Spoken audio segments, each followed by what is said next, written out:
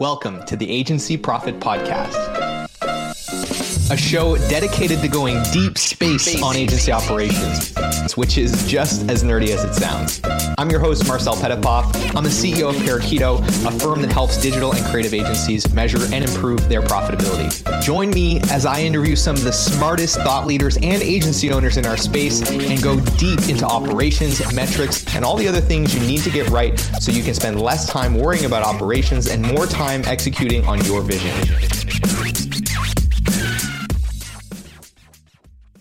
Hello, everyone, and welcome back to the Agency Profit Podcast. I'm delighted today to be joined by a fellow Canadian, a person that's been running a successful agency in British Columbia for the better part of a decade called Jelly Marketing. And we're here today to talk about that journey, starting, scaling an agency, and some of the keys to success and learnings along the way. So with that, Darian Kovacs, thanks so much for joining us today. Oh, thanks for having me. It's wonderful, to go from sea to sea, you in PEI at the Atlantic and us here in BC on the Pacific. With that said, Darian, for everyone that's listening, in your own words, could you describe what you do and who you serve? Sure, yeah. Jelly Digital Marketing is the agency. We took the areas of kind of SEO, digital ads, PR, both traditional and digital PR, and kind of merged them into one shop, predominantly serving kind of the small to medium enterprises. And so since that time, you've built a pretty successful agency. You've got a fairly diverse team. You've worked with some big clients. What have been some of the most important lessons that you've learned taking Jelly from, where it started to where it is today? Well, probably one of the biggest pieces, I still to this day find it really cool, is on the growth side, we looked at the opportunities with charity events and sponsoring galas. And so, if you want to grow, you want to get in front of the right people. When we started, we were basically in the storage closet of this web firm, Domain 7. And so we needed to get our name out there. And so we offered various galas who had ticket price points of typically $250 or more. And then we went up to $500 or more tickets and said, we'll do your video, we'll do your photography, we'll do your swag bag at the end of the night. We'll put a jelly jar in everyone's kind of seat because that's a little kind of like gift for all the attendees. And it was great. The response was amazing. And so we had our name alongside all these other brands that were giving, $20, $30, $100,000 to sponsor these galas. And so we came across a lot bigger than we actually were. And at the same time, my grandma has this saying, she's a pacifist, where it's, feed two birds with one grain. There's a more violent version, but at the end of the night, you're able to, do something really good for the world at the end of the day. And let's just say we didn't get any leads from it. We still were able to give back to an amazing cause. And so we found causes kind of in the Lower Mainland in BC that we really believed in, and were able to help them have less expensive. They didn't have to hire a videographer, a photographer. They didn't have to worry about the swag bag. And it was really cool because continually, still to this day, we have people that are like, man, I saw you at this gala, or I recognize that logo. And so going into meetings and rooms, we were more recognizable, and it built up that trust factor, especially on the business to business kind of pitch side. You needed to show that you were trustworthy and a well-known brand, even though you were in a storage closet out in Abbotsford, in kind of like the farm area of town. So I'm really curious, with your experience in the industry, a lot of stuff has changed in the last decade, both in the digital marketing landscape and the work that you do, but also in what it means to run a firm. What have been some of the biggest changes that you've had to adapt to over the last decade or so running a firm? And what do you see the future of running an agency looking like? Yeah, I'd probably say two big things we've seen. About 5 years ago, we had one of our clients come to us and say, hey, I want to learn some of the things that you do. I want to take some of it in-house. We're like, great. And they're like, where can I go to learn this? And at the time, there wasn't really a ton of options. BrainStation, Red Academy, and since then Red Academy has gone bankrupt, but and traditional schools weren't offering like SEO or digital ads training or Google Ads. And there was some stuff online, but she was like, I want some sort of hands-on education experience. So we offered to do that for her. And so we trained her in that. And we were like, hey, what if we try it again and train a few our other clients? And then we started doing that for clients, groups of, wanted to learn what we do better. And in some cases, they kept us on as a client and just wanted to better understand what we do better. Or in some cases, they insourced it. And then the Canada Jobs Grant was amazing. They covered 60% of all this training if you were getting your employees upskilled. It was amazing. And then we offered as an open cohort learning package and said, hey, if you want to come to this, offer it 4 times a year. And we started filling up these classrooms. And that was the biggest thing. And we, because we're out in Langley, it's about an hour outside Vancouver, we started offering it on Zoom. And then COVID happened, and then we already had the Zoom system set up. And so we're still doing, hundreds of students go to our Jelly Academy every year now to learn digital marketing skills, but focusing on these 11 micro credentials from Google, Facebook, Hootsuite. And it's amazing because they go through it and then they graduate with like globally recognized universal certificates. There was a TV show that came out called Suits, and the character in it was practicing as a lawyer, but never actually passed the bar. Got famous because Meghan Markle was in the show, played his girlfriend, and then wife. But the idea is there's a ton of practicing digital marketers who have yet to get all their credentials. And so some people come to our school just to get those 11 credentials, and we just hold them accountable and help them through it. Or some people are trying to break into the market and use those credentials as a way to kind of bolster up their resume instead of having one branded certificate from maybe a university or college that maybe isn't known everywhere in the world. So that's interesting. It sounds like the insight there was that, over the last decade or so, the appetite for the clients wanting to actually learn more about digital and take on some of the scope of work has increased. And I think you're absolutely right about that. And I've seen other agencies, I think about Impact BND, mostly focused on inbound. They did a very similar thing where they shifted their whole business towards the client is doing the work and they're coaching them through it, and really leaned into this insight of like the thing that's most valuable about what we do is the strategy, the accountability, the framework, and the stuff that is undervalued and really that doesn't need to be within our scope of work is a lot of the execution. It sounds like you had a similar insight where it was like, hey, we don't see this appetite for clients wanting to have more ownership and control over the execution as a threat. We see it as an opportunity. And I think that that's an incredibly important insight with everything we're seeing going on with generative AI, which I think is going to accelerate what you just described. Because from my perspective, it's lowering the technical barrier to execution in all of these creative disciplines to a very, very large extent. I'm curious what your perspective is on that and how it ties into what we just talked about. Yeah, I still think like the credentialing, thankfully, all these groups, have created them like Meta and Hootsuite and Google. The credentials I think are just as, if not more important. In the same way you get red seals if you go in to be an electrician, right? Or you're a cook. If you want to be a lawyer, pass the bar. If you want to be an accountant, you got to get your CA. I think we're almost there where people who are going into digital marketing and marketing are starting to get certificates. The Canadian Marketing Association has the CM designation. And so those pieces and elements I think are more crucial than ever because there are so many folks who can use AI or can say I'm they always use the term ninja or I'm a guru, right? And they work out of their basement or they work in their closet and it's scary, right? Like the whole fact we see so many people who have been taken advantage of or have really poor service done for them, or, the work is done by quote unquote an agency here, but is outsourced to Fiverr. And so how do we raise the bar for our industry, have our industry taken more seriously because there's people who are getting their designations and their certificates and the education is taking itself a lot more seriously. Yeah, it's a good point. There has historically been very little mechanism in marketing, but especially in digital marketing, to validate somebody's skill set because there hasn't been a traditional way in which, you can't go to university. Well, at least you couldn't over the last 2 decades, go to university and get an SEO certificate, to your point. So that is really important. And I think there's another thing I want to double click on here, which is this insight. And this is something I have a very strong point of view on, which is the last 2 decades, we have been really focused as an industry on specialization. Everybody's talking about niching down, picking the things that you're really good at from a service perspective, serving clients, that have a specific problem. And now, that's a fairly well adopted way of thinking. Everyone's kind of doing it. My perspective is that's kind of become table stakes. And the next place that as an agency, we need to start specializing, and it sounds like you've kind of started to lean in this direction, is understanding what are our strengths as a business operationally, and let's lean into that. And so the example that I'll often use is like, there's the agency that's really good at execution. So they lean into doing white label stuff. And then there's the agency that's not actually great at execution, but they're great at sales, they're great at strategy. And so it's about segmenting off, like, what are we actually good at? What's the most valuable thing that we do? And specializing beyond just the problem you solve, but specializing at the business unit level. And it sounds like that is something that you've organically started to lean towards with the introduction of this more educational component. It sounds like that brings your services much more to a strategic kind of position.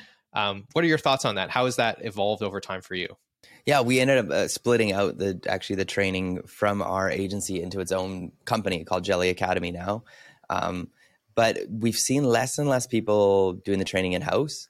More of our training now is to get people into the industry, which has been really, really cool. So majority of our students now on the Jelly Academy side are, I want to break into this industry. A lot of students are, hey, I was in the industry, but I'm coming back after a mat leave or whatever reason, and I want to kind of get recertified, kind of upskilled. Or they're saying, I'm in the industry now, and I want to prove that I know what I know.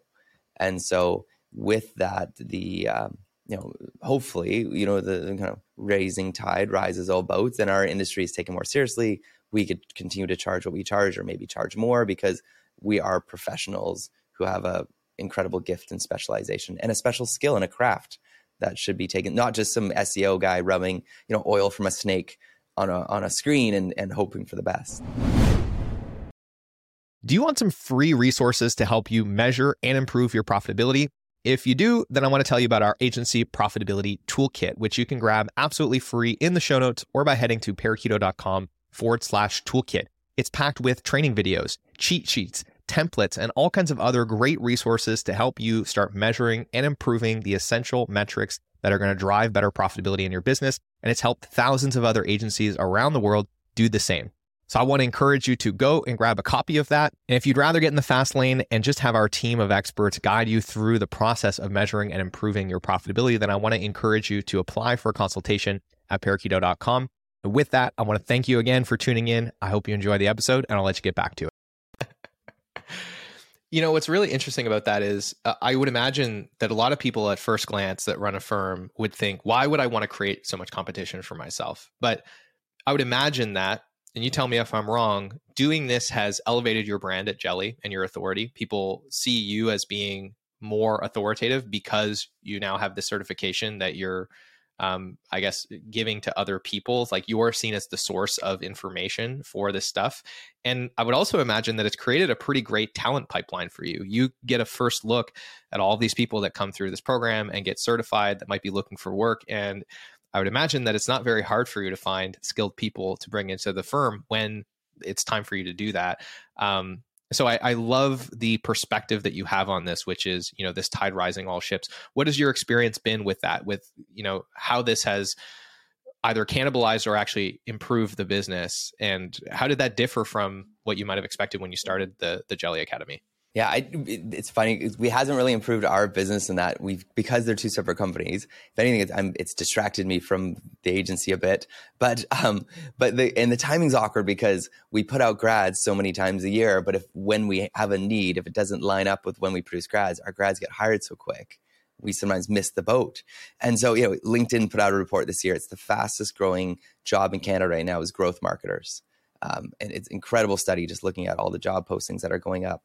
And so having this separate company, we also know that we're biased. And so we end up creating a digital marketing sector council. So we've got about 2,400 members that review and look at our syllabi every quarter, look at our learning outcomes, look at the certificates we provide. And so it's the best and worst thing about our school, because our school is constantly updated every quarter, but it also means we have to update it every quarter. And sometimes we have to take stuff out because it's out of date. We have to update it.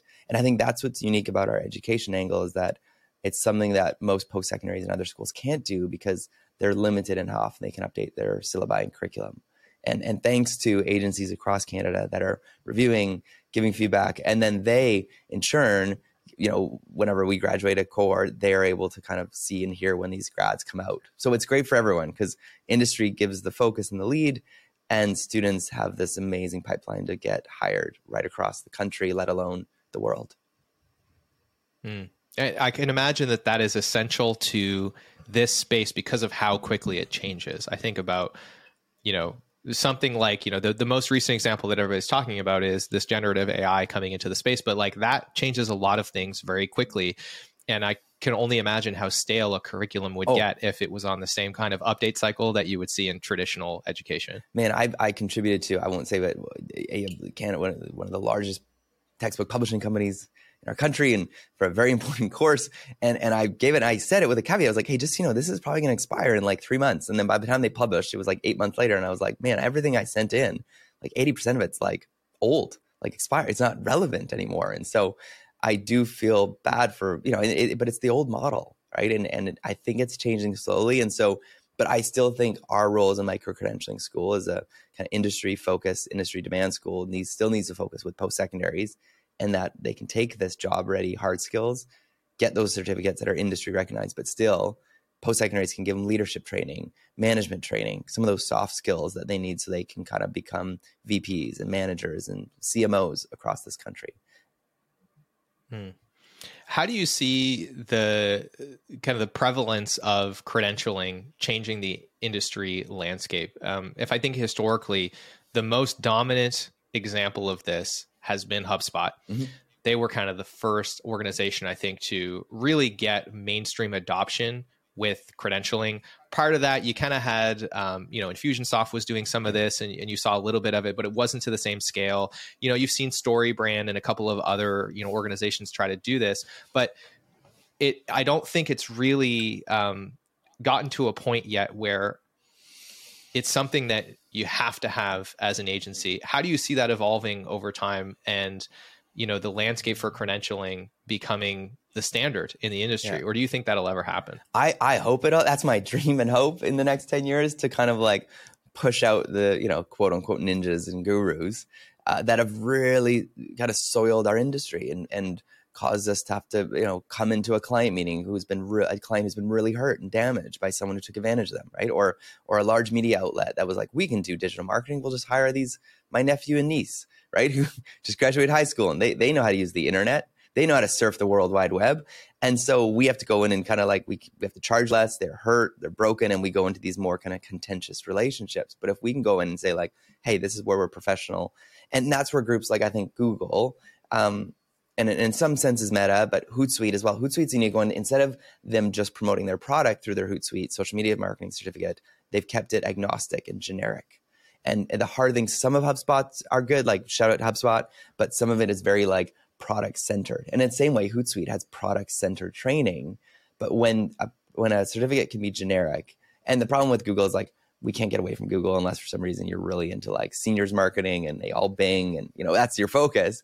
But we all need Google Analytics. Like it's almost like going into work in Quebec or working with the government and you don't know French, right? So it's almost like if you're doing anything in marketing today, you at least need your Google Analytics certificate at the very least. And so at least that's become kind of the norm to say, this is the language of our industry, which is analytics. And it's been really cool in the sense that the second thing I was going to say that I've seen the shift in the industry is that I think since BLM and the awareness of kind of like diversity and lack of diversity in our industry is getting more diverse voices into our industry, and those credentials are able to open those doors. Whereas before, traditionally, you needs a post-secondary degree, or you need most people are realizing don't need a post-secondary degree to get into digital marketing, get into agency work. And so, one of the biggest kind of shocks for me during kind of the last few years was we have a podcast called Marketing News Canada. We created like this little kind of publication on the side in order to get Heritage Canada funding and support. But we were like, hey, let's do a Marketing Hall of Fame award. It'd be really cool. It's something fun. Celebrate some rad people. And we're like, as you do, let's look at the competition. And we studied the existing, I think at the time it was 18 marketing awards across Canada in PR, communications, all of them. And every single jury member and winner in the last 3 years up to then were all white, only white. It was like a whites only club. And women only represent just less than 10% of those winners and jury members. And so I was shocked and really hurt and really sad because I thought I was part of this like super artsy, diverse, inclusive industry, right? And I was blind to it, right? And I felt bad that in my ignorance, I didn't realize that, our industry is just as racist as any other, right? And maybe I just thought we were beyond that, or because we're artists and creatives. But so we created an award, and realized that like we had our first first Canadian jury members that were not white ever, first winners that were non-white in a marketing award in Canada. And it was awesome, but also sad that we were the first. But we're trying to figure out how do we get those diverse voices instead of just hiring consultancies to give you those diverse voices. What if you had them working at your agency, at your water cooler, on your Slack channel with you, on your Teams chat? Yeah.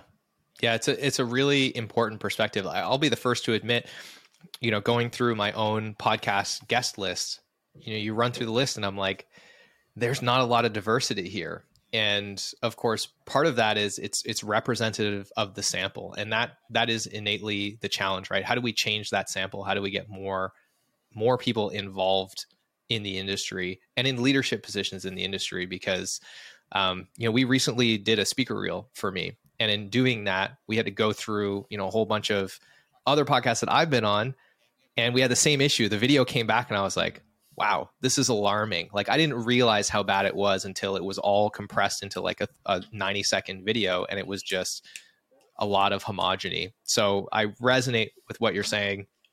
I don't, obviously, like, there's not a whole lot that I can say about this other than I've seen it. And I think that credentialing, does present a really good opportunity to introduce a way to get more of those people involved in the industry. What else do you think needs to change? What other things do you think can be effective in improving the representation of other groups in our industry? Yeah, I think even just this, right? Like, I might be your first Indigenous person on your show, which is very exciting, right? And, getting voices that are maybe not usually in the, mainstream outlets, but also I think maybe kind of even leaning in and intentionally saying, hey, we want to hire people to work at our agency that have a diverse perspective, because two things happen. One is you get a really creative, different perspective. And one cool thing about Indigenous people right across the country, when you hire them, they have an innate, really built-in skill and taught skill of storytelling. It's you get taught storytelling from a young age. You pass down story to story. Mentorship has always been a big part with elders in your community who have taught you things and passed on. And so you get this innately in a person. Secondly, you begin to see more creative ways and perspectives instead of getting kind of the typical same old creative ideas and perspectives and slants. All of a sudden, you're getting all these different slants and voices and sensitivities to days that our clients could be celebrating, to ways that we could look at an issue or things that we should be more sensitive to. And in turn, it makes your agency more profitable. It makes your agency more interesting when you go to pitch meetings, when you go to present ideas, when you go to service your client. If you show that you are an agency that has kind of a holistic look at life and holistic look at ways of looking at a problem, clients love it. And I want to echo, my experience with this as our team has gotten more diverse internally.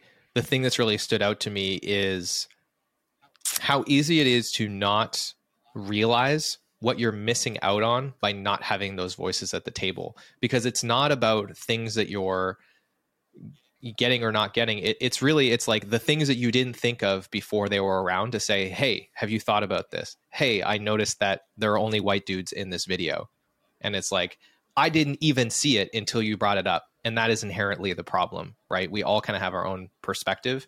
And it wasn't until we had more diversity on the team that there were a whole bunch of things that we didn't even realize were going on, or that we were doing, or that we were not noticing, that were being brought to our attention, that were really important and did improve the way that we approach things and the way we executed and how thoughtful those things were. So I can totally echo that experience. And it's something that becomes more and more important, as we scale. No, 100%. And in groups like we've worked now with like RBC and BDC, and even some agencies across Canada have now sponsored students to go through the program in order to get diverse voices into the industry, let alone they want to hire them. Say, hey, I want to sponsor some students and I want to offer them an internship or a co-op, a practicum right after they graduate, because I want them at our shop. I want them here to speak into what we're doing and how we're growing and where we're going. So two things, again, feed two birds with one grain. Not only do you get an amazingly trained person with 11 credentials, but then you're also getting someone coming to your shop who's got a very unique,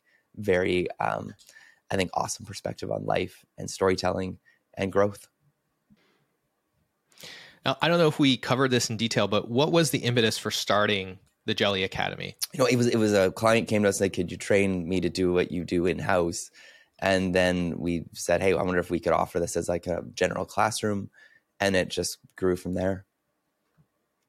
When did you know that this was something that was going to have staying power, that you were going to really invest in? I think two things. One, COVID happened and we already had the course on Zoom, and we realized people were wanting to learn digital marketing because people were hyper rocketing into e-commerce. And then the second thing we saw was Red Academy went bankrupt. And I think this massive hole was in the market and opportunity. And I think because we always ran it as like a project and as kind of way to help the industry, it was never a business model like Red. So we didn't worry about that side of it. So we were always going to do it no matter what, even if it wasn't a thing, because we're like, this is important. And then we realized, okay, we should probably create a separate company. Just this last year we did it because we're like, this is its own thing. This is its own company and its own organization and has a different kind of like perspective and model and financials and all that stuff. So we've covered a lot of ground today, Darian. We've talked about kind of the origin story of Jelly, the origin story of Jelly Academy. We've talked about credentialing, the importance of that, the changes that you've seen in the industry. And we've also spent a little bit of time talking about diversity, the importance of that, and how it's being supported by credentialing. For those that want to learn more about you and Jelly Academy, where should we send them in the show notes to follow you and get more information? One thing to shout out though too, there's another Canadian, shout out to, I don't know how many Americans listen to the show, but who is doing work in America. So a guy, Ryan Reynolds, might know him from Deadpool or other such romantic comedies, runs a thing in the States called Creative Ladder. So they did a study in the US and found that and they were kind of focusing on African Americans going into the ad industry. And so if you check out what they're doing with mentorship and support, because they found most people didn't realize at 14 that working in the ad industry was an option. And so the work he's doing in the US, and even just what he did with the Adam Project with Netflix in Canada, with getting diverse people behind the scenes working in film, is incredible. So again, the stuff with Creative Ladder and Ryan Reynolds has been a huge inspiration to the work that we're doing. But yes, if you'd like to learn about the work we're doing in Canada, predominantly with Indigenous people going into the industry and other diverse voices, jellyacademy.com. I'm typically on LinkedIn. I don't have a pager anymore or a fax number, which I wish I could give you, or a carrier pigeon receiving stand, but LinkedIn is typically where I am. And I don't know if I'm going to stay on Twitter. I'm there, but I'm like, I don't know if I'm going to stay. We'll see. All right. Well, we'll link Jelly Academy, and your LinkedIn. You're very active on LinkedIn, so definitely check that out for those that want to connect with you and learn more. Darian, I appreciate you making the time today. I really enjoyed our conversation, and I look forward to chatting again soon. Thank you. Hey, thanks so much for tuning in to today's episode. I hope you enjoyed it. And if you've ever found yourself thinking, man, I get so much value from this podcast, I wish there was something I could do to return the favor. Well, today's your lucky day because you can leave us a review wherever you're listening to this, and it is incredibly helpful. Of course, if you haven't grabbed a free copy of the Agency Profit Toolkit, go and get that. It's got tons of free resources to help you improve your profitability. If you're looking to get in the fast lane and get help from experts to improve your profitability and measure your most important metrics, then apply for a consultation at parakeeto.com. We'd love to chat with you and figure out how we can help. With all of that, thank you so much for being a listener, and we will see you on the next episode.